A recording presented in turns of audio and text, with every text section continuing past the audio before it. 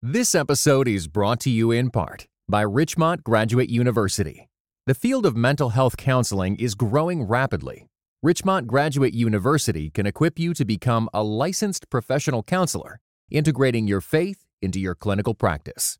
Programs are offered in Atlanta, Chattanooga, and online. Apply today at richmont.edu.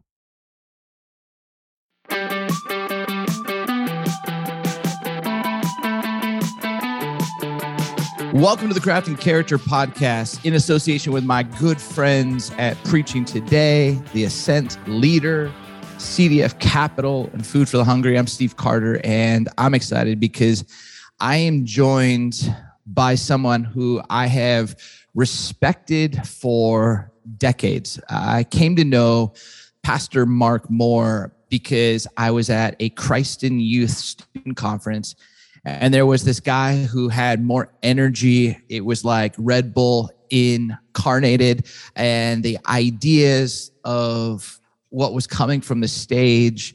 There was Jewish roots, there was history, there was Greek words, there was energy. And I was watching a guy who I couldn't tell if he was in his 30s, his 40s, or his 50s. I had no idea, but all I knew is as I looked around the room, every 16, 17, 18-year-old was leaning forward. And I was amazed by this guy. So fast forward, I'm doing student ministry work. I find out that Mark Moore is this professor at Ozark College, and he's teaching out in Joplin. And I get a link to his class that has all of his teachings that he's done, that basically someone's recorded him, just audio. It's like before podcast, just the audio of Mark teaching Acts 1. And then the next, like the Wednesday class, Acts 2. Then the Friday class, Acts 2 again. And then the Monday, the next week, Acts 3. And I just would inhale it. And it was all over the place. But the content was it just literally blew my mind. I saw Acts in a fresh new way. He's released a commentary on the book of Acts. It's just unbelievable. But then he moved out to Phoenix, where I reside now. And he works with a buddy of mine, Ashley Woolridge, is the teaching pastor at one of the largest churches in the country, Christ Church of the Valley. And again, someone who's been able to be in the classroom and have every college student lean in, be in the student conference world, have all of these students lean forward. And then I'd go listen to him preach at CCV, and I watch people of all ages and spectrums leaning in. And I just have been enamored that he's the same guy, but somehow he's been able into all of these different spaces, have this ability to invite people to lean into the text, into God's word, to open their hearts, their minds to the Spirit's leading and direction in their life. And so I've been so excited. Obviously, we do the Crafting Character, like communicators cohort, a year-long cohort. And Mark is one of our coaches, and he's just fantastic in the ways that he pulls out content, answers questions, pushes and challenges people to grow in the craft of communication. So without further ado, that's probably the longest intro I've done on this show. But Mark Moore, you deserve it. Thank you for joining us on the Crafting Character Podcast, buddy. Man, you're too kind. And what your listeners may not know, the backstory is you came and preached for us at CCV. And I remember sitting back, I was up in the balcony, looking down, watching everyone just go, who is this guy? And I thought, oh, well, it's been a good run. I'm out then. So whatever. I dodged a bullet on that one.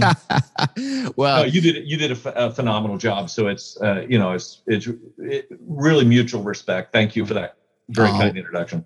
Thanks, my friend. Well, hey, I want to have this conversation because, again, I think what makes you so unique is you have been able to be fully you in various spaces and continue just to have great impact and influence. And I'm just curious about that. What's it like when you are kind of this, well-known New Testament scholar at Ozarks? Everyone wants to take your classes. People know that, man, if I'm going to take a Mark Moore class, I'm going to learn so much about the life of Christ, or the book of Acts is going to come alive. What's different about the classroom that you have for a semester than preaching on a weekly, or, you preach twice a month, it seems like, at CCV, on a regular basis to a group of people. Can you explain the difference in your preparation? Yeah, well, let me throw a third key in there. So I've done a lot of youth conferences, done a lot of college classes, done a lot of preaching here at a local church, which is different than being an itinerant speaker. The way I would describe the difference is if you're looking at a 30-minute message with students, you probably need about 7 minutes of like biblical content. You really need to connect emotionally, socially, stories, that kind of thing.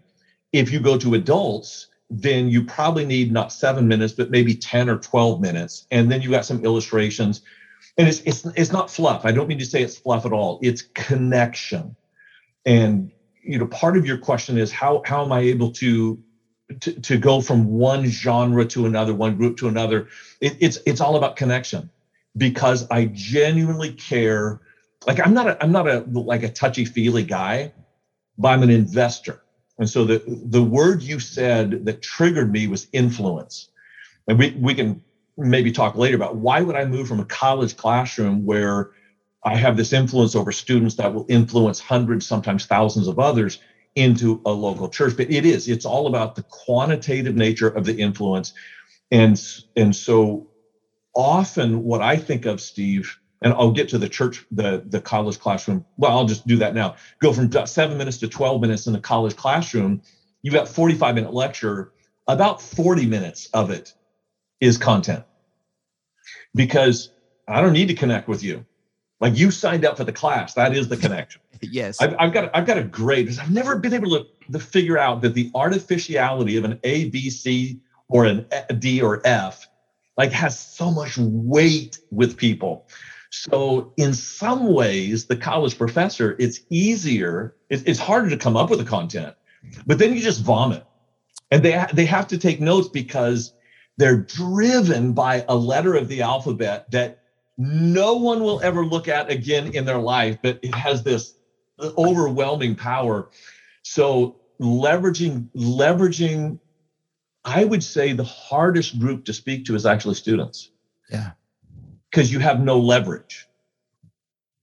At a conference, they don't know you, they don't like you, they don't need to know you, So one of the things that I did early on in the conferences, look, I'm 5'8", I'm bald. Like, why would any student gravitate to me? So I just stopped trying to be cool. And it turned out that was really cool. And students who just saw, hey, this is who I am. Yeah. If you don't like it, nothing I can do about it. But here's what I can offer to you, because I care about your future. I care about you. And the other thing I did with students is I didn't talk to them like they were 16 going on 14. I talked to them like they were 16 going on 30. Yeah. And did I oversell that? Probably sometimes I treated them like they were more adult than they actually were. But I've never met a 16-year-old that didn't want to be 30 or be treated like they were 30. So just treating them with that respect. In the local church, I think where I've made the connection is I can bring a little bit of the meatiness of the Bible without having it get lost in irrelevant historical or theological detail. I have no need for anyone to think that I'm smart. So providing what I know really is not about me. It's about the person receiving it. So I don't know if I've done anything right in my preaching career. It's I start with a seat and then move to the stage rather than the other way around. Yeah, it's really interesting, because even if you take that idea with the students, you flipped it from the superficiality to I'm going to be so focused on connection, and I'm going to connect to a desire that you have to be seen as older. And you're going to basically call them in and call them up. And I love that. And I've seen that watching you teach. But you said something that I thought was really, really fascinating, that 7 minutes for students, 12 minutes of biblical content, 40 minutes from the classroom. And I think for one of the hardest pieces for most emerging voices, and even for a lot of preachers, And you kind of talked about it just a second ago, that irrelevant kind of biblical, it's almost going to stop the movement or the direction that you want to take and help people connecting with God's word. How did you learn the art of elimination? Because to eliminate so much good content to get to 7 minutes or to 12 to 14 minutes or even 40 minutes, but like you have all that in your brain. I mean, I've been around you and you've pulled out Greek words, and you might be bald, but there is a mind on you, but like that is a skill to have a scalpel and say, this is gonna kind of just kind of stop the flow and the movement of the talk. How did you learn that? And do you have any principles on that? Well, I haven't ever actually thought about that question before, Steve. So thank you. I think for me, the helpful thing for me in teaching classes is you're doing 45 minutes every day, so 4 days a week, and you're doing that 3 times in a day. So you just dig this well, this deep, deep, deep, deep. And with my students, I would have to take what I know and stretch it, because that's a lot of hours. The first year for a professor is, it's insane trying to come up with that material. Literally every class I taught the second year, I took all my notes and I threw them away because I was stretching stuff, and I would have to take the nuggets and then add on. So probably it took me 3 years to be good at any class I taught. But after that, I was giving students this massive database from which they could pull. And I guess when you have all the information that you have, it's able to pull the primary nuggets. I had already had to do that with my classes. So then going into the pulpit, it's you're eliminating more, but it's the same process of elimination. And then here's what I would say to any communicator. This may not work for you, it works for me. I go through every message, at least for CCV, I will go through it out loud 6 times from start to finish before I ever step on stage. I have, and I don't know how I got this, but I have this weird ability to bore myself. And so if I'm going and I'm just going, well, that's boring, I just cut it out. Or I'll go, okay, that's really interesting information, but is it helpful to the main point that I'm trying to get across? So early on in my speaking career, someone convinced me, you have 1 point. It's not a 3-point sermon. It's a 1-point sermon. Drive. And anything that can't stick to that one driving point, it has to slough off. So okay, explain this to me again, because I think it's really, really important. This is why I love time with Mark Moore, because he says one thing and it's like a Pandora's box of like 19,000 other questions. But you talked about you're looking for a primary nugget. I want to hit that in a sense. How do you discern? If I gave you, Acts 13, how are you discovering what are the questions you're asking to get at the primary nugget? Second piece, though, with that is 6 times. So maybe we start here. Where did that number of 6 times? And what I do appreciate about CCV, Christ Church of the Valley out in Phoenix, is that you all have this kind of process where you walk through it as a team, but maybe talk through the 6 and talk through that primary nugget. Yeah. So the 6 is just from Wednesday on. Okay. That is post writing. Like the whole thing is scripted out. And then I will stand up, often in a mirror, and go through the whole message. And I listen to myself from the seat. So I'm kind of on stage, but I'm also in the seat. I'm listening and saying, is that helpful? Is it driving me to where I need to go? The reason for the 6 is simply this, Steve. I go through once on Wednesday after I've scripted it. I don't do a full manuscript, but like a 5-page detailed outline. And I go in the back room and I go through it and I go, no, that's TMI. That doesn't work. That's distracting. And then I go back to my desk and I rewrite or edit that 5-page. So that's number 1. Number 2 is Thursday, where I'm getting ready to move from the manuscript. And I literally move from the 5-page manuscript to a 1-point a one-page teaching outline. And they're just memory points for me. Friday's my day off, but when I preach, first thing I do, I get up in the morning, I go upstairs, I go through it again. Only with the one page. At that point, I'm at about 35 minutes and I need to be down to 30. So Saturday morning, same thing, get up, go through it, usually go out to my wood shop. Before lunch, I go through it again. Well, now we're at 4 times. And then I have lunch, get a little rest, go to the ready room behind stage, and I go through it 2 more times to make sure that I'm going to be at about 29 minutes, because once you get on stage, one of my favorite moments in Winnie the Pooh was Winnie the Pooh had composed a poem, and he shared the poem with Piglet and said, "What do you think?" Well, there was one stanza that had 2 extra lines. They didn't match the cadence. And he said, "What did you think, Piglet?" He said, "Well, I liked it all except for those 2 lines. I didn't think they belonged." To which Winnie the Pooh said, "Well, I didn't think they belonged either, but they wanted to come in, so I let them." So I try to keep space for that. So that's the 6 times. That it has to do with my ability to memorize over multiple days, so that when I'm on stage, I might glance at that one sheet 3 times. Every time you lose eye contact with an audience, it breaks the momentum, especially when you're speaking into a camera that is going to 10 different campuses. We are creating an environment. It's like when you watch a movie, you're in the scene until someone opens the emergency exit door and you go, "Oh, I'm out of the scene." We don't want to break the scene. Is it artificial? You could say it is.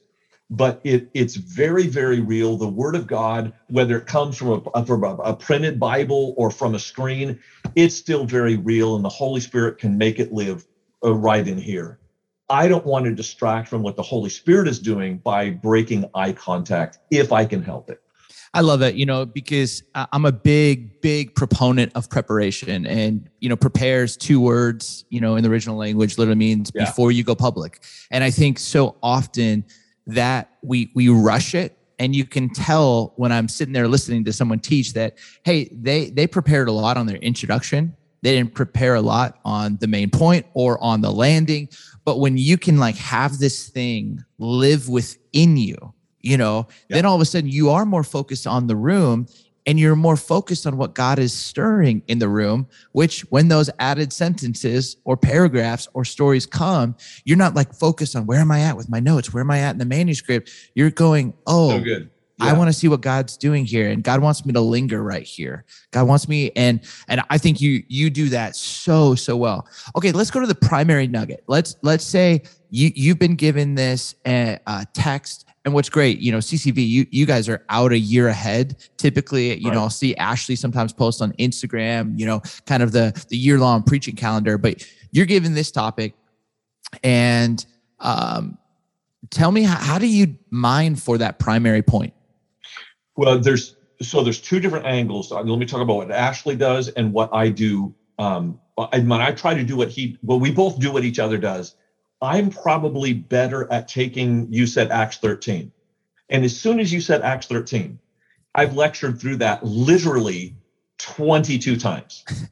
And so I can Rolodex all of the incidents, the Greek words behind it, the historical background, the culture from that. And this is why I would teach my students with such thickness. You don't know which part of the thickness you're going to need 10 years from now. It might be they were in Lystra. Okay. So in Lystra, there was this mythology of Zeus and Hermes coming to town one day. Well, because I know the mythology, I can bump that up against the current mythology of what people are worshiping. So I know more than I can bring to the pulpit, but I never know what I'm going to need. And you can only mine from the pool of information and data that you have. So the reason that I can pull out one nugget is because I know 500. Yeah. And maybe the 450th is what I want. Maybe it's the 17th is what I want. But if somebody only has 100, their pool of potential sources is thinner. So that's why for me, having that thick pool is so helpful. It makes my prep time so much faster. I mean, I shouldn't confess this out loud, but this last Sunday I preached at a small church. My prep time was, I shouldn't say this, it was 5 minutes because I chose a text that I had studied for 50 hours. Yeah. And we didn't have cameras and lights and all that technology to deal with. On Ashley's side, and this is where I'm leaning into him, he has, and you have this too, Steve, is a freakish ability to know what the person walking in the back of the door is feeling.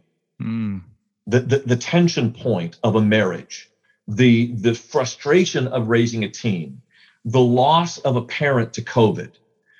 And he's helping me and you're helping me think through, okay, what is the pain point of a person walking into the room? And if you can take the pain point of your guest with one of those 500 points of doctrine or information from scripture and say, what you're feeling right now is this. And they go, yeah, that's what I'm feeling. And you go, you know what? 2,000 years ago, God said something to you. And they just go, you're listening in a living room. Like, you got spies in my living room, don't you? No, we're just paying attention to culture and word of God. And when they clash. And I want to say one other thing, Steve, it's the word of God is more relevant than Fox or CNN. Come on. The cyclical stories that we keep hearing on the news, the arguments you keep hearing at the gym, the frustrations that moms talk about at the park when their kids are playing. The word of God has more to say to where you live and to where you want to go than any other piece of literature ever. If I were an atheistic pagan, I would still preach the Bible because it's that effective. Wow. You know, it's so good that you're saying this because, you know, for many of you who listen to this podcast, you know, you're just starting out. You're a student ministry pastor. Some of you, you know, the last couple of years, you just stepped into full-time behind the pulpit preaching on weekends to an adult congregation as a teaching pastor or senior pastor. And some of you have been doing this for 20, 30 years. But I think what's amazing that I want you to hear is having a robust kind of when it comes to an Acts 13, you know, I know this for a fact with Mark because, you know, he's got all of these nuggets. And sometimes I think when we're like writing and crafting our talks, we're like, well, I got to use all of them up. Like we're so, and what's amazing that we end up doing is sometimes we're like, if I don't use this up, like I'm never going to be able to use it. But the truth is, like, you might, you know, find yourself 5 years later going to a church and you've spent 50 hours on this text and you're like, this text has been living in me. You know, I always get a little jealous about worship songs because the song gets done and then they just go play that song again and then they play it again and they play it again. There's not very often that the song kind of like evolves. Sometimes it does 25 years later, or hymn gets a kind of new look or feel. But I think with teaching and with the text, I think this is one of the things sometimes we debate, is the Bible the inspired word of God? What so proves it to me is how it continues to inspire today, that you can look at a passage and go, man, at Acts 13, this is how I would preach it. And I could look at it and go, hey, man, here in Illinois right now, this is how I would preach it. You know, you have these moments where it's just living and alive. Yeah. And I think, you know, Mark, again, this is just something that I feel you just do so well. It's funny that you're like, you know, learning to feel the tension of the room, but you are a master at connection. And somehow where you Jedi mind trick people, in my opinion, is I want to know what you know. I want to know, even more than what you know, I want to know who you know. Yeah. And I'm not talking about like important people in Arizona or at Ozark. I'm talking about Christ. And that connection that when you start to speak and teach, man, I'm like, I find myself getting drawn into what you know, but I get moved to go, oh, I can know who you know. Mm-hmm. And it's like, it doesn't matter what topic you're on. You'd be talking about marriage or service or prayer or acts. And I just feel this. And again, I just think that's one of the unique pieces of your sound that you do so well. You don't get people lost out here. Like you need to know this because it's going to help you get to who you really need to know. And again, I find myself just like, it's like studying a point guard in basketball where I'm like, man, how did you know? And I know sometimes you're probably like, I don't know. I just do this. This is what I just do. But I just keep asking you, like, are there questions that you ask yourself? Because again, the way in which you go about this, it's really special, man. Well, thank you. I guess as you're talking, I'm thinking through, God crafted me in a specific way. We all have uniquenesses in the speaking world or teaching world. There's logos, ethos, and pathos. Logos is the content. Ethos is kind of the culture you're getting at, and pathos is your feeling. No good teacher is lacking in any area, but all of us are going to lean into one area. For me, I'm the logos guy. And so you mentioned a couple things in the introduction is the passion that I have. Logos and pathos are usually far apart. You get some guy who knows a lot, but they're boring, or somebody that just feel, and man, you love them, but you're tired of hearing them cry. And to be able to combine those two, my hook, because it's my native ability, my hook is the logos. The connection is the pathos. So if I can get people going, yeah, I want to know what you know. So I'll always throw out, sometimes I do give TMI, but it's kind of a strategy where I'm getting you lost in, let me just tell you a historical detail and this will be fascinating, and you lean in, and then I put my arm around you and get you in a headlock and go, let's feel this together, man. And so whatever I would say to whoever's listening to this, find out what your main kind of soul is. Are you logos? Are you ethos? Are you pathos? You cannot be negligent in any of them. But if you're a natural leader, let your leadership vision be the first step out of the gate. Let people go, man, I'll follow that guy. And then give them the information that they need in logos to follow you. Yes. But everybody has their hook. Sometimes it's humor. Sometimes it's wisdom. Sometimes just people are good looking. And you go, it's not so bad on my eyes to look at them. Lean into whatever your hook is. Use the hook to draw them into the message. And then you open up the curtain and there Jesus is standing there and go, this is what I wanted to introduce you to.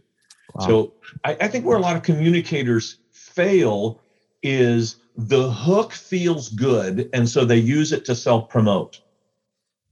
The hook is what allows you to bring along the ethos and pathos, in my case, so that you can step out of the way and go, ta-da, here's Jesus. Here's Jesus. That's so good, man. I love that. I think every one of our listeners is just writing that down. The logos, the ethos, the pathos. I mean, I just think I took a class on pathology, and it was one of the most helpful pieces for me of just going, oh yeah, this is the ache. This is, and I think there's a bit of a feeler side in me, but there's also just that sense of, oh, the word, the Jewish roots or the Greek culture, or, all of that. But again, I love the way that you articulated that. I know that I will lean towards this one, but the merging of those two together is really, really unique, because we're so used to seeing oftentimes a ton of energy with a little bit of fluff, or a lot of academic with not so much passion. The way that you've been able to bring those two together it's just stunning. Well, and I'll say a lot of my energy, Steve, is in the logos. Yeah. Yep. And so, I'll get excited about some new thing that I've said. For example, here's one that actually pertains to this conversation. You brought up the Hebrews 4:12 passage about the word of God is sharper than any two-edged sword. Did you know that word for word is not graphe. Is not like all scriptures inspired. That's graphe. It is not. Oh, this is interesting too. When Paul talked about the sword of the Spirit, which is the word of God, it's not graphe. It's rhema. It's the spoken word. You don't have power if you know the Bible. You have power when you speak the Bible. But in Hebrews 12, it's the word logos. It's not a text. It's a person. It's a person. And if you only know the text, but you don't know the person, you will not divide between soul and marrow. So you asked me a question earlier. What question do I ask when I come to an Acts 13 and I have all this historical stuff, this cultural stuff, the linguistic stuff? The question that I'm asking is, what is the hook? You ask this when you go bass fishing.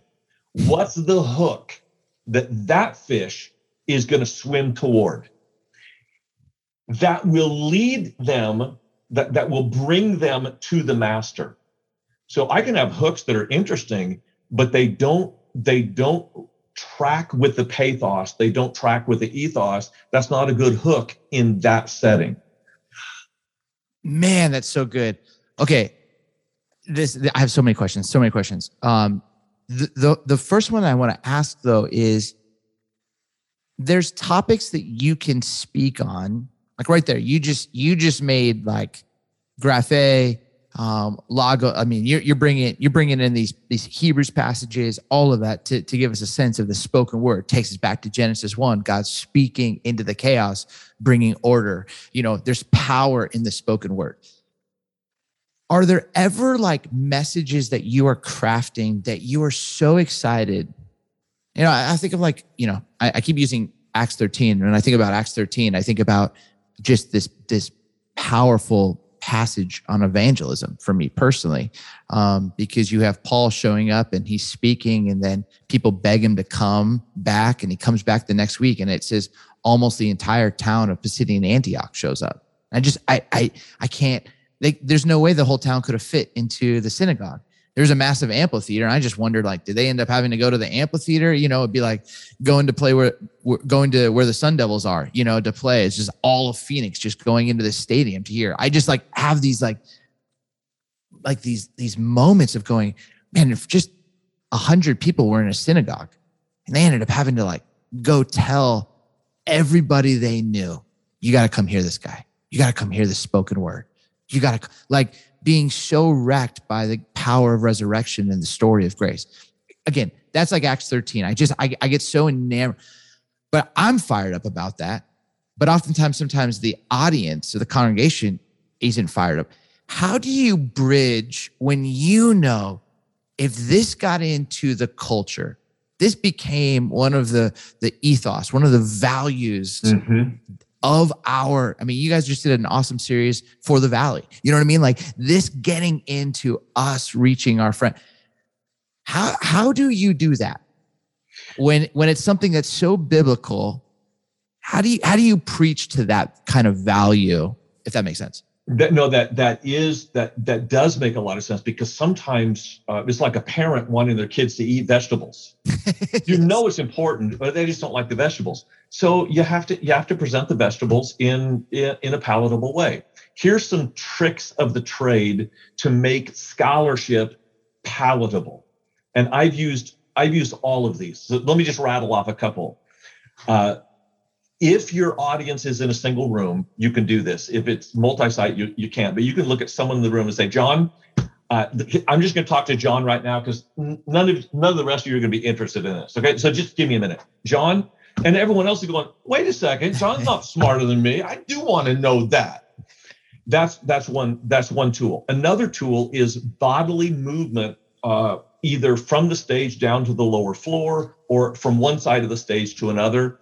If you don't turn your back on the audience, but if you turn your shoulder to the side of the audience, say, I'm going to talk to you guys over here, and then lower your voice and go, listen, I was studying this passage and I literally leapt out of my chair. Okay, whatever you say next could be completely boring, and they're going to go, wow, that's amazing. Yeah. That's another skill of using the stage to focus on one point, almost ignoring other people. We're so curious, we're gonna eavesdrop. Another is, so this is, I use this in my classes because you cannot be interesting for 45 minutes at a time, even on a good day. So whenever I'd lose my classes, and they knew I was doing it and it still worked like magic, I would say one of two things.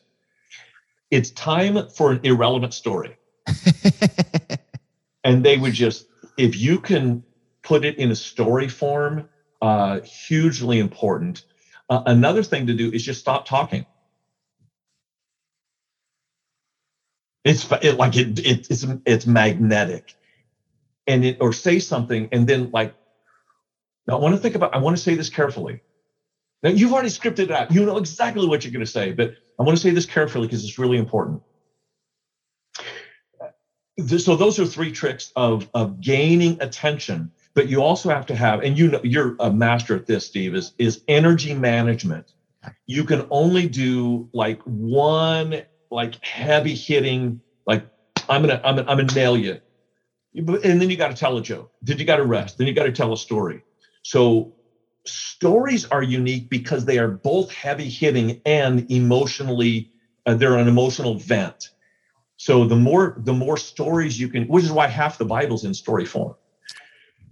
So those are some of the ways that I try to manage from information overload. It's not just the amount of information, it's also the amount of emotional energy that people are having to expend listening to you. That's so good, man. I think it's really, really important. And you know, one of the pieces that you do so well, but it requires every communicator to do, is self-awareness. And you have to be able to know yourself well enough and know the content well enough to go, man, I can take this for 3 minutes and now I'm going to need a joke, or this was heavy-handed and I'm going to need, or I can hold that pause for this long of a time, because, you know, the awareness that you have of self and of your craft and of the congregation has all the potential to create deeper connection to the text, to Christ, and even to the value that you're trying to instill. Mark, one of the things also that I just love in this whole podcast, I so desperately just want people to get better at the craft of communication. Yeah. And I love seeing and listening to great preaching, and because there is power, like you said, in the spoken word. But I also, and you have this heart and you've shaped women and men just for many, many decades.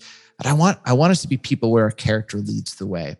And I'd love for you just to take a moment just to talk about, in your opinion, why character matters so much today. And what does that do in you when you think about the word character?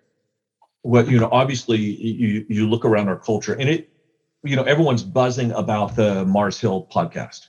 Yeah. But is it, we can talk about character in church, but what about politics? Yeah, that's right. What about schools? What about the medical field? We have a character deficit that is rising because, and I'm going to go back into my professorial tone. Modern nations didn't even rise until about the 16th century. As economics rose, you had this individuation of economic systems within the borders of a particular country. In America, our economics has created the ability for privacy. If you look at how people made love in ancient world, it was not really public, but it wasn't private either. Or going to the bathroom was not a private affair. The more we have privatized our bodily functions, as well as our relaxation and entertainments, the more we've been able to hide behind barriers, the things that we don't want other people to see. So it has to do with economics. It has to do with culture. That I asked my best friend, there was a pastor fellow, it was actually Ravi Zacharias came out. And I said to my best friend, how will I know if you're having an affair? Now, he's an Enneagram 5, so he's not flippant. He thought about it, and he said, you wouldn't. Wow. Now, I will say that to all of you listening out there, any of us can have an affair. I can have an affair. Steve could, but I couldn't today because, well, for one reason, my wife and I share. We have 2 credit cards, and anytime one of them swiped, both of us are alerted. So if I'm going to have an affair, it has to be a cash only, and that's just a pain in the butt. I'm not going to I've made it hard to have an affair financially. And then she also knows where my phone is. So I've made it technologically difficult to isolate. If you can set up some boundaries, at least with those who know you well, you have a chance of having character. But all of us are going to gravitate. Well, let me say this. On any given day, I'm fine. But all of us have bad days. I'm not concerned about your good days. I'm concerned about your bad days. Are your barriers sufficient on your bad days to stall sin long enough until you can get to a cycle of a good day? And Steve, I mean, with your history, you've had some bad days. Yeah. And without the barriers, you would have been lost to the kingdom of God. Yeah. And you've been closer to it certainly than I have been. But whenever, and this is a warning for all of you up and coming pastors, you go, man, if my church could get to 1,000 or to 5,000 or to 10,000, the larger your church is, the more barriers there are in place for people getting to authentically know you and hold you to account. And the larger your organization is, the more people are going to kiss up to you so that they can get, it's not because they like you. Don't be deceived. The compliments you're getting are not because you're great, it's because you have something that could make their life better. But if you hear enough compliments from enough people, you get the idea, man, I am what they say. No, you're not. You are who God says you are. And if you lose sight of that, it is devastating. The amount of isolation that I have is very dangerous, which is why the more you rise to independence, the higher your salary, the more gates in front of your house, the more openness you need to have in your heart to let people in who can actually not just theoretically track you. In these men's meetings where we go, I'm going to ask you 3 questions. The last question is, did you lie to me? You know what? It hasn't helped. Yeah. What helps are tangible, practical habits, rhythms, and guardrails that are accessible to other people. So sorry for that little. No, that's. I care about it so much. Yeah. And here's why it matters. I still listen to Ravi Zacharias' messages. I may be one of 5 people who still do that because I'm the Logos guy. I want the information more than the character. But he just, not only did he undo his own ministry, he undid mine. Because now people look at me and say, well, you're one of them. No, I'm not. Wow. Man, that's a powerful word. The undoing of mine. And no, I'm not. Wow. Mark, I want to end this time because one of my favorite things about you is not just this heart for the word, but the heart that you have to help people who are curious about the word grow in confidence with the word. And I'm always looking for resources. I'm always looking for tools to hand students and college students and to help just help congregations get more aware of how they can really help their people grow deeper in God's word. And I stumbled across Core 52 and I was like, I saw a video that you had put out and I was like, oh my goodness, this is awesome. Got a hold of it, started flipping through it. I was like, this is remarkable. Tell me just a little bit about the heartbeat behind Core 52, why these passages of scripture are so important to you. And at the end, if you were willing to do this project and go through this, what this could mean for your congregation or your students. Yeah, thank you. It's basically a concept where in our church, we have thousands of people who come in with biblical illiteracy. Yeah. And the problem with that is that's going to destroy your marriage. Now, your marriage can be great. But when it goes at a bump in the road, if you don't have God's counsel, God's wisdom, you're going to make some bad decisions. That's true for your work, for your job, for your ethics, for your child rearing. In fact, longitudinal studies, like a 9-year study, 200,000 people, they asked them about their habits in life. Those that had the habit of reading the Bible 4 days a week or more, listen to these stats. Drunkenness dropped by 62%. Use of pornography dropped by 60%. Gambling addictions by 45%. The tangible change in people's lives because of the Word of God is so extraordinary. I said this before, I'll say it again. If I was a pagan, I would still teach the Bible because of the difference it makes in people's happiness, in their self-esteem, in their ability to accomplish what they want to accomplish in life. So I'm wrestling with, how can I make God's Word accessible? Look, it's a big book, 1,500 years, 66 books, over 40 authors, 3 continents. How do you make that relevant to the members of your church? And the answer is, you don't. We have told people year over year to read the Bible. Read the Bible. And they go, I know I should read the Bible. And we tell them, if you read the Bible, your life gets better. You know the Bible better, you get better. And they go, yeah, I know that, but how do I do it? We go, well, read the Bible. So they start in Genesis in January. They get to Leviticus in March and go, I'm out. We have done a disservice telling people that they need to know all that's in the Bible. You never will. So the 80-20 principle, Pareto principle, is the 80% of your gains in any field are from 20% of your efforts. So why do we keep telling people that you have to know 100% of the Bible? What if I could tell you the 20%, or even better, the 2%?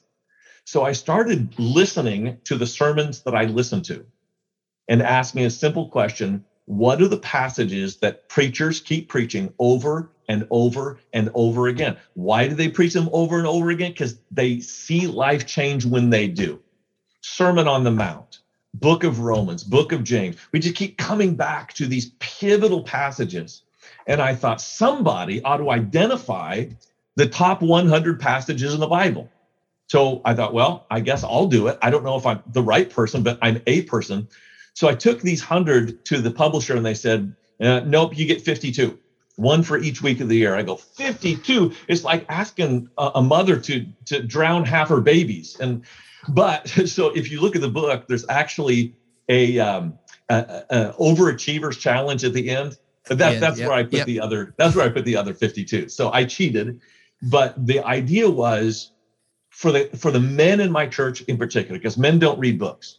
How can I do a short chapter that would be a pivot point? Where I know all 52 of these changed lives. Could there be others included? Sure. Did I maybe miss one or two of your favorites? Sure. But Steve, this is what shocked me. This book's been around a couple of years. I thought that theologians, pastors around the country would look at me and go, you arrogant cuss. I'm like, what makes you think that you can choose those 52? You know how many times that's been asked of me? Thousands of emails once. Wow. And I said, well, here's how I did it. I just listened to all the sermons I listened to and ask which are the passages people keep preaching on. And they go, oh, yeah, that makes sense. And what we're seeing, there's churches, some churches are using it for their preaching calendar. There's actually, this is not a sales pitch, but core52.org has all the auxiliary materials, 52 videos, 52 memorization videos. So that's 104 videos, actually. There's questions you can ask for small groups. What I'm loving is seeing churches that are doing this, particularly for small groups. It's the easiest curriculum you'll ever do because the questions are there. Everyone reads the chapter. If they don't read the chapter, it doesn't really matter because we're going to show a 6-minute video and you can have a robust discussion on something that has a proven track record of changing people's lives: anxiety, happiness, atonement, Jesus, sacrifice, service, creation. Those are the big ideas of the Bible. When people go through the 52 big ideas of the Bible, they have this confidence, and this is where it's really powerful. We mentioned it earlier. You're not just letting the word of God come into you.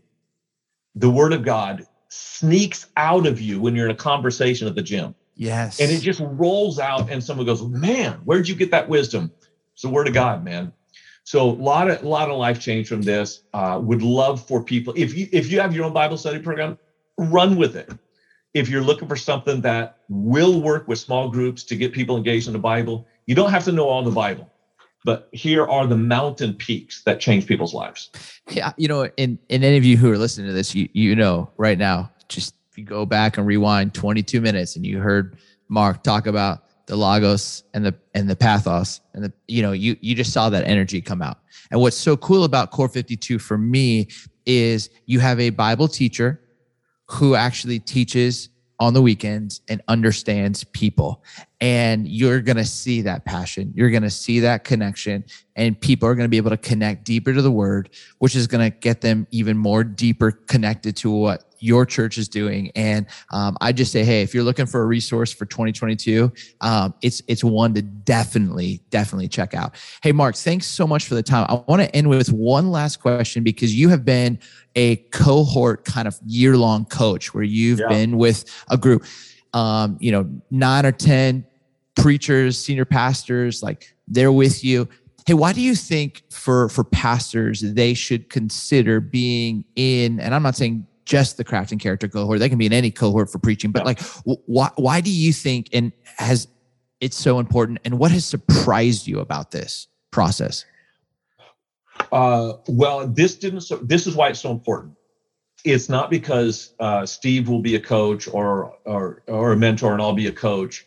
You do get to be around some people that have been around a lot of great preaching and can just take your preaching and take 5 or 10 years off of the learning curve. Wow. Each of our guys, we've got 9 in the cohort. Each of those guys they've said this, they feel like they have just advanced exponentially in their preaching. So that's part of the value of it.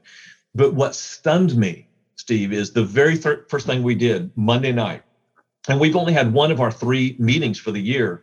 First night, I sat down and I had watched one sermon from each of them, and I just kind of undressed each of them and said, here's what I see. Here's where I think you're strong.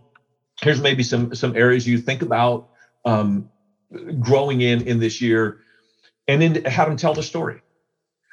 That transparency bonded them together. There has been maybe 2 Sundays since May and I didn't do this. The cohort has done this. Every Sunday morning, one of them will send a group text out and say, hey, praying for you guys. What are you going through? It has been, that's amazing. Yeah, they're getting professional help, but being in a group of guys that care about each other from a professional level. We have 2 guys with job offers right now. People are trying to pull them away from their churches. Guess who they're going to for counsel? The cohort. We got one guy that's being elevated his own church into an executive pastor role, and he's going like, what are my blind spots here? What do I need to consider with this? One guy is probably going to leave the church he's in. It's not the best fit for him. Who's he going to?